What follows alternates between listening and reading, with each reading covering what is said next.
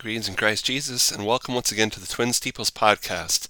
I'm your host today, Pastor Neil Radical, and Twin Steeples is a production of Emmanuel Evangelical Lutheran Church in Mankato, Minnesota, whose main goals are to share God's saving word and to communicate the ongoing activity in Christ's kingdom here at Emmanuel. Glad you could listen in today.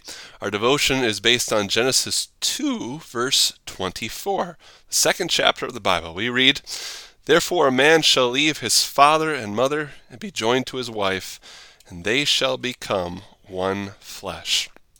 A little bit of the background here. Again, in the second chapter of the first book of the Bible, Genesis means beginning, and we have the very first four words, "In the beginning, God," and it talks about in chapter 1 what he created in the very beginning of time as we know it, the history of the world. We know God is eternal, and he created time and the beginning of time when he created light in those 6 days of creation. And on day 6, it says very specifically in chapter 2, on the same day he created all the beasts of the field and insects and creeping things, all those things he created. He also created especially Adam. He formed out of the dust of the ground, breathed into his nostrils the breath of life. He had Adam name all the animals still there on day 6, and you might think of that according to species. They hadn't given the different subspecies yet in the sense of the different breeds of dogs and so forth. You might think of that. So he's naming all the animals and realizing that he has no compatible partner. He has no other mate, so to speak. And so the idea here is that God teaches Adam what he is lacking. And so he causes a deep sleep to fall on Adam and creates Eve out of Adam's rib, one of Adam's ribs. And ultimately, we see Adam very excited about this mate who God brings to Adam as his wife. How do we know that they were joined in marriage? Genesis 2:24, "Therefore a man shall leave his father and mother and be joined to his wife, and they shall become one flesh." God had the plan that Adam and Eve were going to have children, and this general idea of marriage is brought in here, the husband and wife concept. "And they shall become one flesh." That's the idea, is that they are one in body, mind, and spirit. One flesh. That idea of how God looks upon the marriage. And so this is an important verse when it comes to leaving one's household. To leave the father and mother, you're starting a new family unit. Certainly you take the godly advice of a father and mother, as we talked about in connection with the fourth commandment a few podcasts ago. But here we see in connection with the sixth commandment, as we'll be talking about later on today, what God plans to protect. And that's marriage, what he institutes all the way in the garden before the fall into sin. In chapter 3 we see the fall into sin and the consequences that the Lord brings on them, but also promising them a Savior from their sin who would be born from a descendant of Adam and Eve. As we know, Jesus Christ, our Savior. That line of promise can be traced throughout the Bible. We see that in Matthew chapter 1, tracing that genealogy from Adam and Eve down to Jesus, our Savior, God's promise fulfilled in our Lord, forgiving the sins of not only our first parents, but every one of the parents that follows them, every one of the descendants of Adam and Eve. The Lord has brought forgiveness for us all.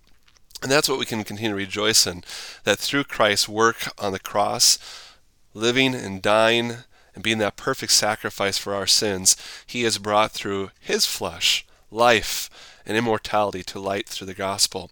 So ultimately, Romans makes a very clear point there in Romans 5 and 6, where he talks about by one man death spread to all flesh, all mankind, and through one man we have that justification. We have that forgiveness and reconciliation through our Lord and Savior Jesus Christ.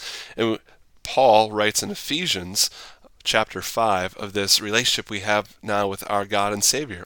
He pictures it as a wonderful unity, a union between our bridegroom, our Lord Jesus Christ, and the holy Christian church of all believers, his bride, who he sacrificed himself to give us that joy of our heavenly reunion with him for all time. What a joy it is to look forward to this because of our Lord Jesus, and how we can appreciate the marriage here on earth as we see that running spouse that the Lord has potentially blessed us with, and how we can encourage others to continue to run together to see that end goal of that finish line with our Lord Jesus and eternal life with all believers. May the Lord bless us and keep us as we remember God's institution of marriage, the importance of it, the joys of it, and also the forgiveness that we see that's needed for it as well when we all fall into different types of sin. May the Lord bless us always. In His saving name we pray. Amen. For weekly updates and reminders, just a reminder tonight, Wednesday, as we look at September 15th, there will be no 7 p.m. online Bible class. We continue during this month of September to have a variety of different meetings during that time. Tonight we are continuing with our congregational meeting, our second meeting. That'll be from 7 to 8:30 p.m. tonight as we continue to explore and discuss the topic of the choir policy here at Emmanuel High School and study more up on that. Next week also we will not be having online Bible class because I will be also having a meeting with the new school member families again. So hopefully in October we'll be able to resume those ongoing midweek online studies. This coming weekend we are starting our weekend schedule. So we have Sunday school after our Saturday evening service at 7 p.m. So church service Saturday night at 6 p.m., Sunday school and Bible class at 7 p.m., also with our Sunday school installation. And Sunday we'll have our 9 a.m. Bible class, followed by our worship service at 10 a.m. Again, Sunday school installation on Sunday also. So please do come and check that out. We're going to be starting a series on what is membership, and look forward to that discussion. Last weekend in the congregational email, we sent out that study so that you could take a look at it ahead of time if you'd like.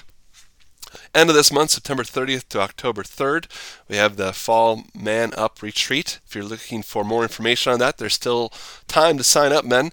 manup.clclutheran.org if you're interested in attending. If you have any other questions on that, please let me know. Also, at our council meeting last night, the council and deacons approved that Saturday, October 16th at 10 a.m. we'll be prepping the sanctuary for the installation of the carpet, which is that following week, October 18th through 22nd. They'll be starting on Monday.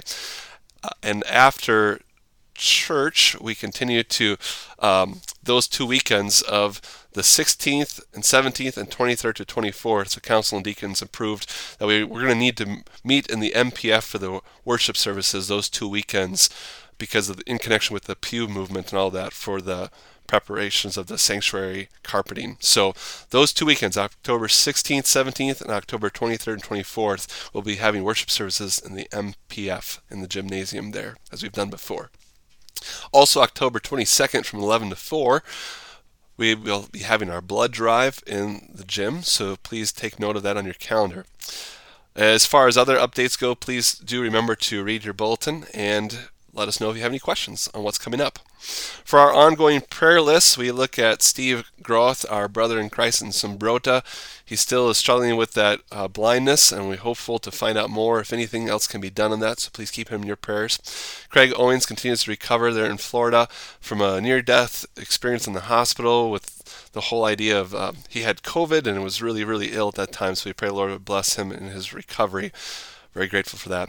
Dave Miller still has aggressive cancer. Is the brother to our member Paula Stelter. He lives in Fond du Lac, so a prayer request for him. Tim and Laura Schaller, we've been praying for little Lila. I heard news that Lila might have gone home with her family, so that would definitely be good news. And hopefully soon, little Addie, Pastor and Rachel Naumann's daughter, will hopefully also be able to go home soon from that long time in the hospital for the last 2-3 months. So keep all these individuals in your prayer. I'm sure there's plenty more things to be praying for. The Lord knows all those things. If you ever have prayer requests, please do let us know. This brings us to our doctrine of the day. In connection with the Genesis 2:24, I thought it would be nice to talk a little bit more about the sixth commandment as we've been going through a series on the 10 commandments. And when we look at the sixth commandment, I think the main two things that are often highlighted are adultery and fornication. First of all, when the sixth commandment itself, we are reminded to not commit adultery. Luther explains on this a little bit more. What does this mean? We should fear and love God, that we live a pure and decent life in words and actions, and that husband and wife love and honor one another. So I mentioned in connection, what does God protect in this commandment? He does protect marriage. He protects what it is and how he arranged it as we look back to Genesis 2:24, the man shall be joined to his wife, so he indicates what marriage is and identified as there. And he also points to what he protects as far as that relationship. Adultery, we know, is cheating on one's spouse, and that would be breaking the vow and promise that someone makes in a marriage as far as being faithful to their spouse. And ultimately, adultery, as we see that breaking of that promise, the Lord also uses that word adultery in Old Testament times to talk about the spiritual adultery and idolatry of the children of Israel. So when the children of Israel went after other gods, in a way they were cheating on the Lord, the one true God that had delivered them out of Egypt and from captivity and had been with them. And so he compares that adultery as going after another one that you had not made promises to, not made vows to. So you can think of adultery in that sense too. You're not being faithful to your promises, not being faithful to the one you said you were going to be faithful to. Fornication is a little bit different, as we might consider adultery as of those who have been married or have made a promise. Fornication would be those sexual sins of those who are not married. So anyone that's not yet been joined together by the Lord in marriage would be guilty of fornication. Hebrews spends a little bit of time talking about this. I think there's a great verse where ultimately Hebrews 13 verse 4 says, "Marriage is honorable among all, and the bed undefiled, but fornicators and adulterers God will judge." So the first part of that speaks to the sixth commandment. Marriage is honorable among all, and the bed undefiled. So we should not dishonor God's institution of marriage, whether it be the heterosexual unrepentant sin of living together before you're married and acting like husband and wife when you're not.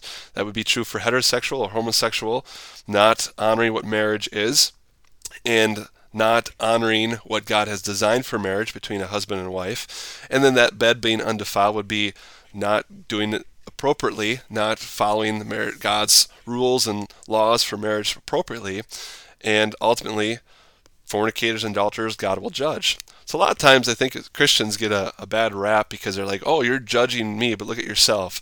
It's owning up to our sin. It's confessing that sin. It's repenting of that sin and desiring not to continue in those things because God will judge, not because we want to judge one another, because ultimately God says he will judge fornicators and adulterers, whoever that might be. And so we all are guilty before the Lord, and that's why we need Christ. The sixth commandment directs us back to the Lord. Jesus in his Sermon on the Mount, Matthew 5, 6, and 7, he says very specifically in Matthew 5, it's not just the act of adultery or fornication, but it's even that lust in our heart that is guilty of sin. So we desperately need a Savior, all of us. And we need to turn away from our sin and turn to our Lord and look to him for mercy, forgiveness, and that joy in knowing that we are forgiven and that we can give thanks for what his work means for us on the cross. How should we live then in connection with this? Well, I think Luther's summary is good. We should fear and love God, that we live a pure and decent life in words and actions, and that husband and wife love and honor one another. So whether we're married or not, how do we live a pure and decent life? Well, it's abstaining from things that are impure, whether it be pornography or anything that would lead us into lustful thoughts that are contrary to what God would want us to be as his children, as light in the world, reflecting his light. And ultimately, we need strength for the Lord to be pure in these ways. We can't do it without him. And so the Lord shows us that mercy once again and promises that he will bless us with the Holy Spirit and strength to help us overcome temptations and sins, and looking out for those temptations before they come, to not let evil company corrupt our habits, and to continue to look for strength from one another and from our Lord to walk that narrow path, to walk that narrow road with the Lord blessing and guiding us. So that's the difficult part about being a Christian, isn't it? It's the difficult way. It's not the easy way.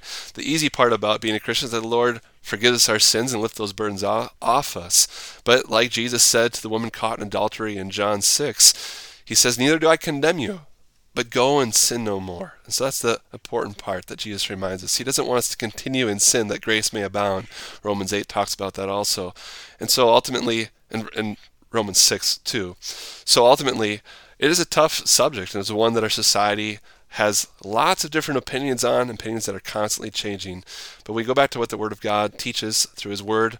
Again, Luther's Catechism got all kinds of verses on this that reminds us about the Lord wanting us to reflect his light and his truth, as difficult as that might be. There's always more to discuss and try to apply in our day-to-day life, very difficult. we just kind of end today praying for the wisdom of the Lord, for the strength to help us resist whatever sins it might be in our hearts, in our eyes, and ultimately look to Him for that joy in knowing of His love that was laid down for us on the cross, to give us that desire to want to serve Him out of love and respect and joy. May the Lord continue to bless us in this ongoing pursuit of giving Him glory in the same way He's glorified us. If you have future comments or questions on this, please do reach out to us here at Emmanuel. We'd like to try to go through more Bible verses and what the Bible says about all these things. And this brings us to our hymn of the day, hymn 790 from the Worship Supplement. The Tan Worship Supplement is a hymn about marriage, and I love the way it talks about how God blesses that union there, as we saw in Genesis 2:24, as we see about keeping that marriage bed honorable and pure, and the marriage covenant itself, also with Hebrews 13, verse 4. These three verses here in this shorter hymn says, "Your love, O God, has called us here, for all love finds its source in you. The perfect love that casts out fear, the love that Christ makes ever new. O gracious God, you consecrate all that is lovely, good, and true. Bless those who in your presence wait, and every day their love renew. O God of love, inspire our life. Reveal your will in all we do. Join every husband, every wife, in mutual love and love for you." Amen. Thank you for listening in today to Twin Steeples Podcast. Twin Steeples is a production of Emmanuel Evangelical Lutheran Church in Mankato, Minnesota. Until next time, may God bless and keep you all. And may you always remember, Emmanuel, God is with you. Have a great day.